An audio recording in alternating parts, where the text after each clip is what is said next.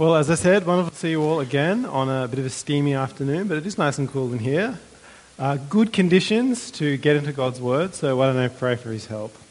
Heavenly Father, be with us now as we read your Word. May your Spirit be changing our hearts, teaching our minds to follow Jesus. Amen. Well, there are many guides. If you've got a problem, there's a guru to fix it. Unlike this microphone thing, hang on, there we go. Yes, if you've got a problem, there's a guru to fix it. There's always someone out there who's going to tell you how to do it. And there's many different people that you can follow. I've been reading an interesting book recently, The Gospel of Wellness, Gyms, Gurus, Goop, and the False Promise of Self-Care. It's by Rena Raphael. And she's an interesting lady, a Jewish woman who used to be a wellness and lifestyle writer, but she's kind of turned against the industry as she realizes that for all the good that's in there of people trying to seek a healthy lifestyle, oftentimes, or sometimes at least, it can become almost a religion in itself, full of promises to all of life's problems. If there's a problem, someone is selling a wellness cure out there for it, whether it's activated charcoal toothpaste, crystals, oils, supplements. These all line the kale-covered road to wellness. She says wellness was like her religion. It guided her as she pursued it. A little quote here from her. She says, "My life was consumed by wellness. It determined how I spent my weekends, picked where I vacationed, directioned which restaurants I frequented, and prescribed my natural medications." So her life was being guided by this pursuit of this ideal. She says, the average wellness devotee believes adherence to popularized methods can overcome sickness, unhappiness, and even death. A strict overhaul of diet, movement, and thoughts is hailed as the new Messiah. In wellness, it seems we trust. And you can see this, right? You can see how someone would get drawn into this and then it would become almost like their religion. You can see it in health things like this and so many other areas in life. People do the same. They're guided by something like this. Well, by contrast, David, in our psalm, his guide is the Scriptures. He describes the wonder of walking in the way of the Scriptures, of being guided by God's Word. In verses 1 to 3, David sets out his kind of grand vision, his ideal for this wonderful way, what he's promising. Verse 1 says, "How happy are those whose way is blameless, who live according to the Lord's instruction. Happy, blessed are those who walk in this way." This is like the Beatitudes in the start of Matthew's Gospel, of the Sermon on the Mount. Blessed are the poor in spirit and so on. Happy are those whose way is blameless. Verse 2 continues, beginning the same way. Happy are those who keep his decrees and seek him with all their heart. Happy are those who seek him. It's the one who walks according to this way, according to the instructions, who are guided by God's law. That one is happy. The law, God's word here, is the guide. The Scriptures are the guidebook, giving directions. But do you notice how optimistic these first three verses are? He says, happy is the one who is blameless, who seeks with all their heart, and who do nothing wrong. And that's a pretty complete list there. Pretty hard to do all those things. David, he's setting this grand vision. He's kind of saying, if we could do this, we would be happy and blessed. The one who does this is happy and blessed. But if only that was our way. We read David's vision and think, if only this was me, if only I could. And David says the same in verse 5. If only my ways were committed to keep your statutes, then I would not be ashamed when I think of all your commands. If only, if only my ways were committed, laments David. And it's kind of David's crash. Reality hits as he looks at his life, as he looks and thinks back over his record of his commitment to God's way, to the way of the Word. And second half of verse 5 says, "If only I was committed to keeping your statutes." David thinks of the sin in his life when he lost his way and he feels guilty. If he could just remain committed and pure, verse 6 says, "Then I would not be ashamed." Then I would not be ashamed. David's ashamed. And of course we can all relate to this. We all feel guilty and ashamed as we think of how wayward we can be sometimes, as we contemplate the sin that we see in our lives. And we wish, we think of the roads we've gone down, and we wish hadn't gone down there. But if we kept it God's way, we wouldn't be ashamed, would we? We wouldn't be. If we just kept it God's way. And we read, often for Christians, sadly, it's tempting not to think about God's word because of this. It's because it makes us ashamed. We don't want to go there. We don't want to read his word. We don't want to be convicted by these things. We read his word and it can become painful. There can be shame there when you ask yourself, how am I going at being committed to God's commands? It can be painful to be asked. And I was chatting with a friend about this midweek, and he said it's a bit like when you go to the dentist and the dentist says, "Have you been brushing your teeth?" I've been dodging my dentist lately because I know it's not going to be good. And to make matters worse, my dentist is my uncle, so it's just very complicated. It's very complicated. But I'm dreading what his dental hygienist will say as she peers into my mouth. And I cringe with embarrassment as I think of some of the feeble excuses I've mounted in the past. Because I remember last time I was there, I was insisting that I floss regularly to this dental hygienist. And the dental hygienist said, "Really?" And so I doubled down. I was like, yeah, I'm pretty regular with it. "Oh, is that so?" she said, doubtfully, looking at the x-rays of all the cavities in my molars. I was ashamed. And when I said this in the morning, I was telling this story, and we have a dentist in the morning, and I was trying not to make eye contact. This is verse 6 for David, right? He's ashamed. He's ashamed as he thinks of what could be of this vision of walking blamelessly in the way of the Lord. And so the question is, how can we keep the way? It's the problem David has. He asks in verse 9, how can a young man keep his way pure?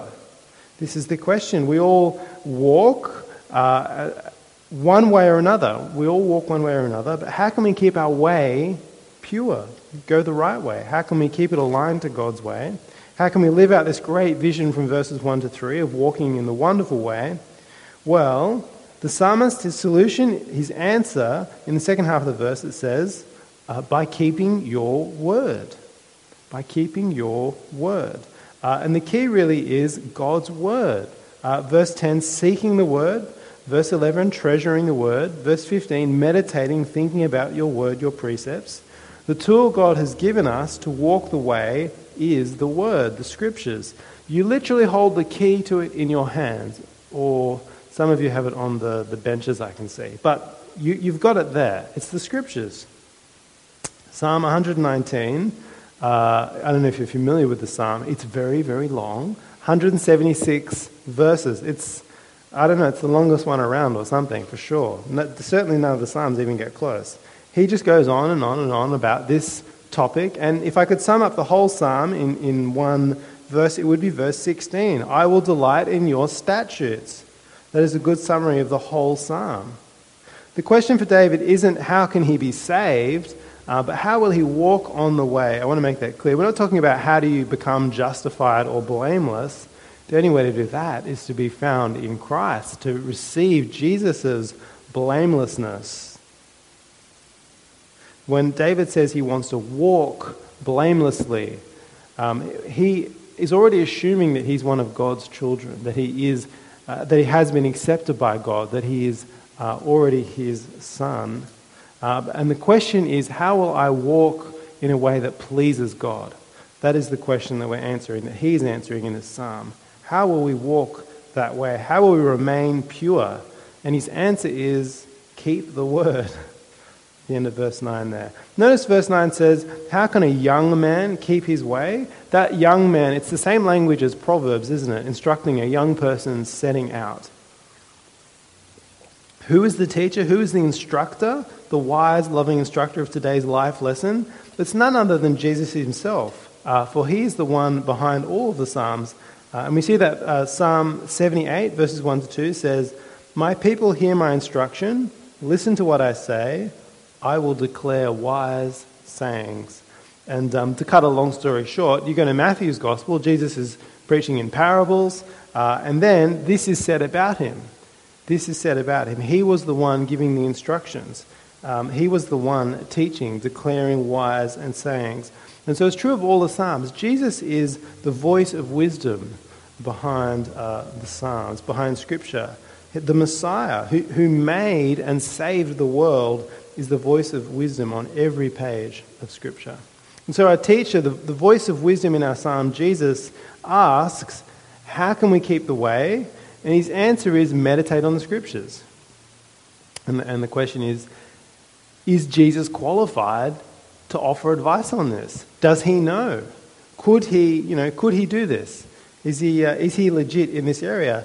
And we have an account where Jesus used the Scriptures to keep on the way. I don't know if you can think of which one I might be referring to, but when Satan tempted him in the wilderness, of course, Satan 3 times, the great deceiver, threw his best temptations at Jesus, and 3 times Jesus quotes Old Testament Scriptures to Satan, correcting Satan, saying, no, this is the right way to go. Rather than being led away by the tempter, he is guided by Scripture.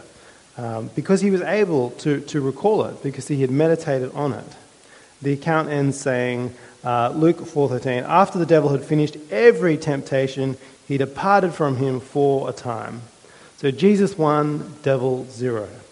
Defeated by the word, got him again, devil's out.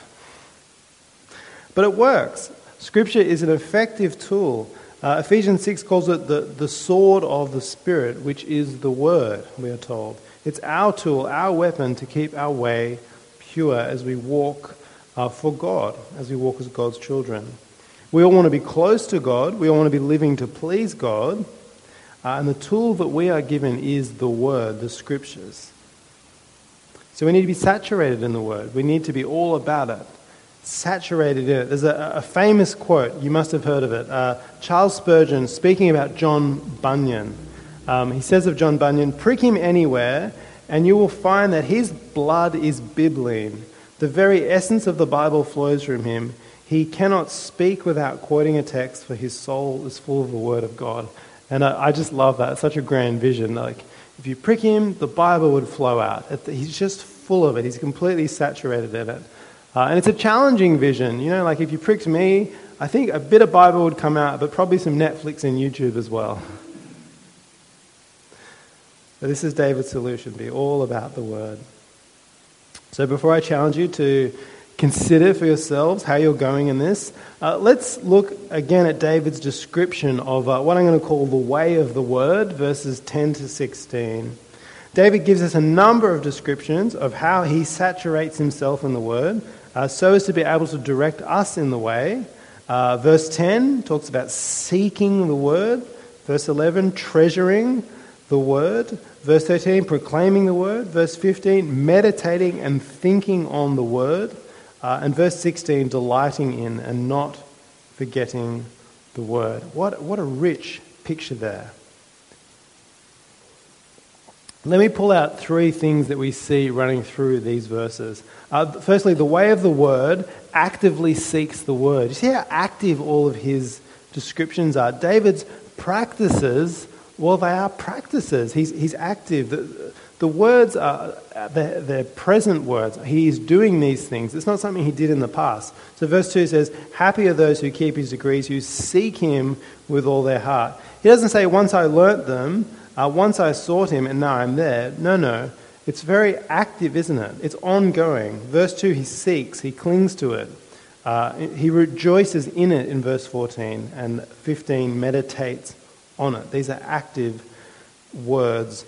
The scriptures, we're not going to become saturated by them magically. It isn't a one-time thing. It's something that we have to seek out in an ongoing way. It's going to take effort and time and commitment. It's going to take us away from other things. It's something to do. It's something to put on the to-do list, because this is an active thing. So that's the first thing to notice. The second thing about this way of the word is that he consumes the word. He lives off it. He's sustained by it and directed by it. It's feeding off it. It's fuel to remain true. He wants to live according to it in verse 1. As though the path which he travels along is ongoing and continuous, so must the word be that he takes up. A fresh word for each step along the path is the kind of image that you are given. We eat food, we have a good, fill our bellies right up, and we're good to go. But then, a few hours later, we need some more. And you get that sense with David. This is his fuel. Verse 15, I will meditate on your scriptures and think about your way. Like, it's this constant feeding. It's because the word is something that we do need reminding of. Second half of verse 16, I will not forget your word. Presumably because we can forget the word if you don't do all these things that he's talking about. Like going over something, yes, you can cram for an exam. We all know cramming kind of gets us over the line with an exam, but it doesn't really stick in us. To really get something in there, you have to go over and over it. And that's the kind of thing that David is talking about. We have to keep reminding ourselves. The psalmist, you notice as well, it's not like he had his fill of the word in the past when he was a boy, and now he's good to go. He learned all the Sunday school stories, and now he knows the word. It's not like that at all. It's something that he's committed himself to. It's not like when he got saved, whenever that was, then he got the word and it was with him. No, it's fuel for life. He has to consume it. You can't possess the word in that sense. The word, it's always spoken about something that we access because it's subjective. It's God's word, and we come to it, we learn it, we memorize it. It's something that we need to go to and learn. We're going to have to be active in that. We need to consume it. We live off it as we live by it. Finally, notice the way of the word. He treasures the word. This is about the value that he places on it. Verse 11 says, I've treasured your word in my heart so that I may not sin against you. And you see that the word means more to the teacher than gold or silver. It's his greatest love. Verse 14 says, I rejoice in the way revealed by your decrees as much as all riches. This is the thing he rejoices in more than any money, any riches. And it has such a great priority in his life. Treasuring the word, then, it's the key to remaining on the way because it means that he will not go against it. It means so much to him that he will not go against it. We see it in verse 11. He says, I've treasured your word in my heart so that I will not sin against you. It means so much to him that he won't go against it. It is his first love. And so how are you doing at all of this? It's pretty simple, really, what he's saying. It really means we need to be reading our Bibles, meditating on the Word. There's so many ways you can do it. You can have your little quiet time. Some people put on audiobooks in the car. I don't know if you can. I struggle to take it in. However you do it, it needs to be coming in and able to change our hearts, affecting us in a deep way. We can do Bible reading with friends, with family. You can meet people and read the Bible. It's something we love to see people doing. Of course, we're doing it right here, right now, aren't we? We've got God's Word, and we're tearing it apart, and we're saying, what does this mean? How does this change our lives? This is a way to meditate and seek God through His Word. Another way is the gospel teams that we do, the Bible study groups. They're such a great way to really soak in, really meditate in God's Word, aren't they? Like we pick a passage and we really wrestle with it for an hour or so, and then we pray about it afterwards. It's a deep word-shaping time. These are the practical ways that we can actually do the things David is talking about here in this psalm. And so, how are you going with this? How are you going at seeking out the Word? As you think about your own life, Are you actively seeking it? Are you living off it, consuming it? Because surely what David is saying is that you can't be estranged from the word and keep your way pure. Isn't that the conclusion you draw? If these are all the things to stay on the way, to remain pure, if you're not doing these things, aren't you going to be doing the opposite of that, getting lost? The opposite of all these descriptions would surely lead us to get lost along the way. If we're passive, if we consume other things instead of the word, if we don't treasure it, if we treasure other things with our time and our energy. Our teacher holds out a very convicting vision for the way of the word. It's a very grand vision, and yet it's a very convicting vision. Well, I think now's a good time to come back to verses 7 and 8 and look at committing to the way, which David does in these verses. It's a very challenging passage, challenging verses, and I want to ask all of us here, do you read your Bibles? I'm sure you read it on Sundays when you're at church, which is good. Do you read it throughout the week as well? Where do you read it? How often do you read it? This is your checkup from Dentist Josh. It's kind of a checkup. I want you to think about how often are you reading your Bible. It's interesting, if we compare not reading our Bibles to not brushing our teeth, which is worse? Which is worse? Because you can lose your teeth and it won't kill you, but not reading your Bible, well, it just might. How bad is sin? Jesus says in Matthew 5:29, I've been thinking about this verse, it's just a crazy verse. It says, if your right eye causes you to sin, gouge it out and throw it away. For it is better for you to lose one of the parts of your body than for your whole body to be thrown into hell. You're going to be fine without an eye. I mean, you want to keep your eyes. But you will be okay if you don't have one of your eyes. It's not going to drag you down to hell. Losing an eye will not end you in hell. But if your eye stops you from keeping God's word, well then that eye could end you up in hell. What he's saying is it's larger than life, and yet it's true. Cavities in your teeth, they will not kill you. Not getting to all of your emails will not kill you. Not exercising enough. None of these things are going to send you to hell. But sin, living in sin, well, that might. If you are living in sin and you get lost along God's way, that will send you to hell. The committed Christian is to seek God, is to become a follower of Jesus. And so wandering off the way, it's a serious problem. Verse 10 says, I've sought you with all of my heart. Don't let me wander from your commands. And so this seeking, it's to prevent us from wandering from God's commands. Well, our psalmist in here, verses 7 and 8, he commits himself to the way of the word, commits himself to this. And that's really, in a sense, what the whole psalm is this himself committing to it. So verse 7 says, I will praise you with a sincere heart when I learn your righteous judgments.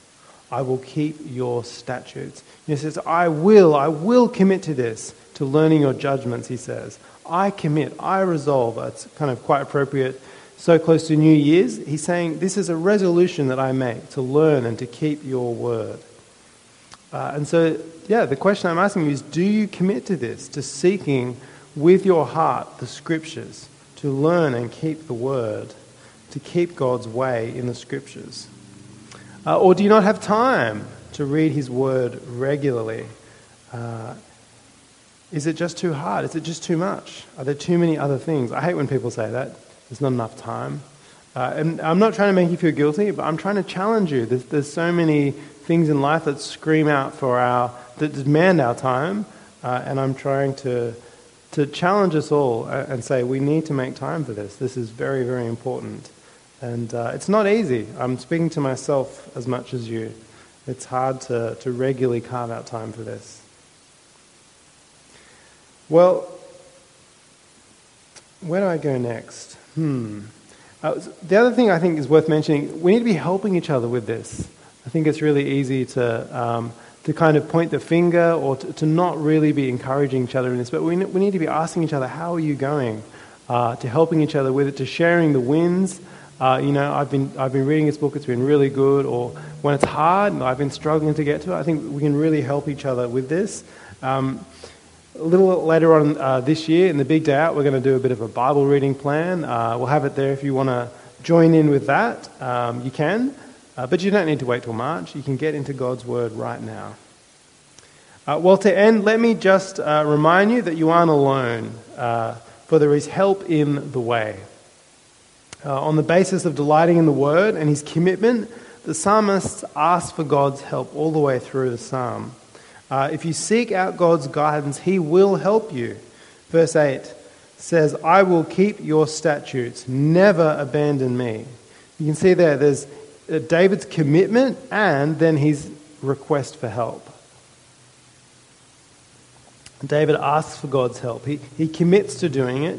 He resolves to doing it, and then he asks for God's help. So verse 10, I have sought you with all my heart. Don't let me wander from your commands. Again, I've sought you. It's his commitment, and therefore he asks for God's help. Don't let me wander. It's a plea of an honest seeker. I seek you, so keep me from wandering. The psalmist fears wandering, and so he seeks and asks for guidance. For the way that we begin the Christian life is the way that we will continue it. How do we begin as Christians? We begin in humility, asking for grace and forgiveness for sin. And that's the way that we will continue. We continue asking for grace, asking for help, asking to be set free from sin. And so we appeal to God, who is gracious to forgive our sin, who is gracious to direct our path, who loves to give good gifts to his children. And that's our great hope, isn't it? Why don't I pray and ask for God's help in this right now? Heavenly Father, you are our good and loving Father. And so we appeal to you. Help us. We need your help. Lord God, we commit to seeking you out, to walking in your way. Father, thank you for the tool of the word which you put in our hands. Forgive us for how often we squander it, but help us to search it, to meditate on it, to think about it, to live off it and by it. We need your help, Lord, that we may please you with our lives. In Jesus' name we ask for these things. Amen.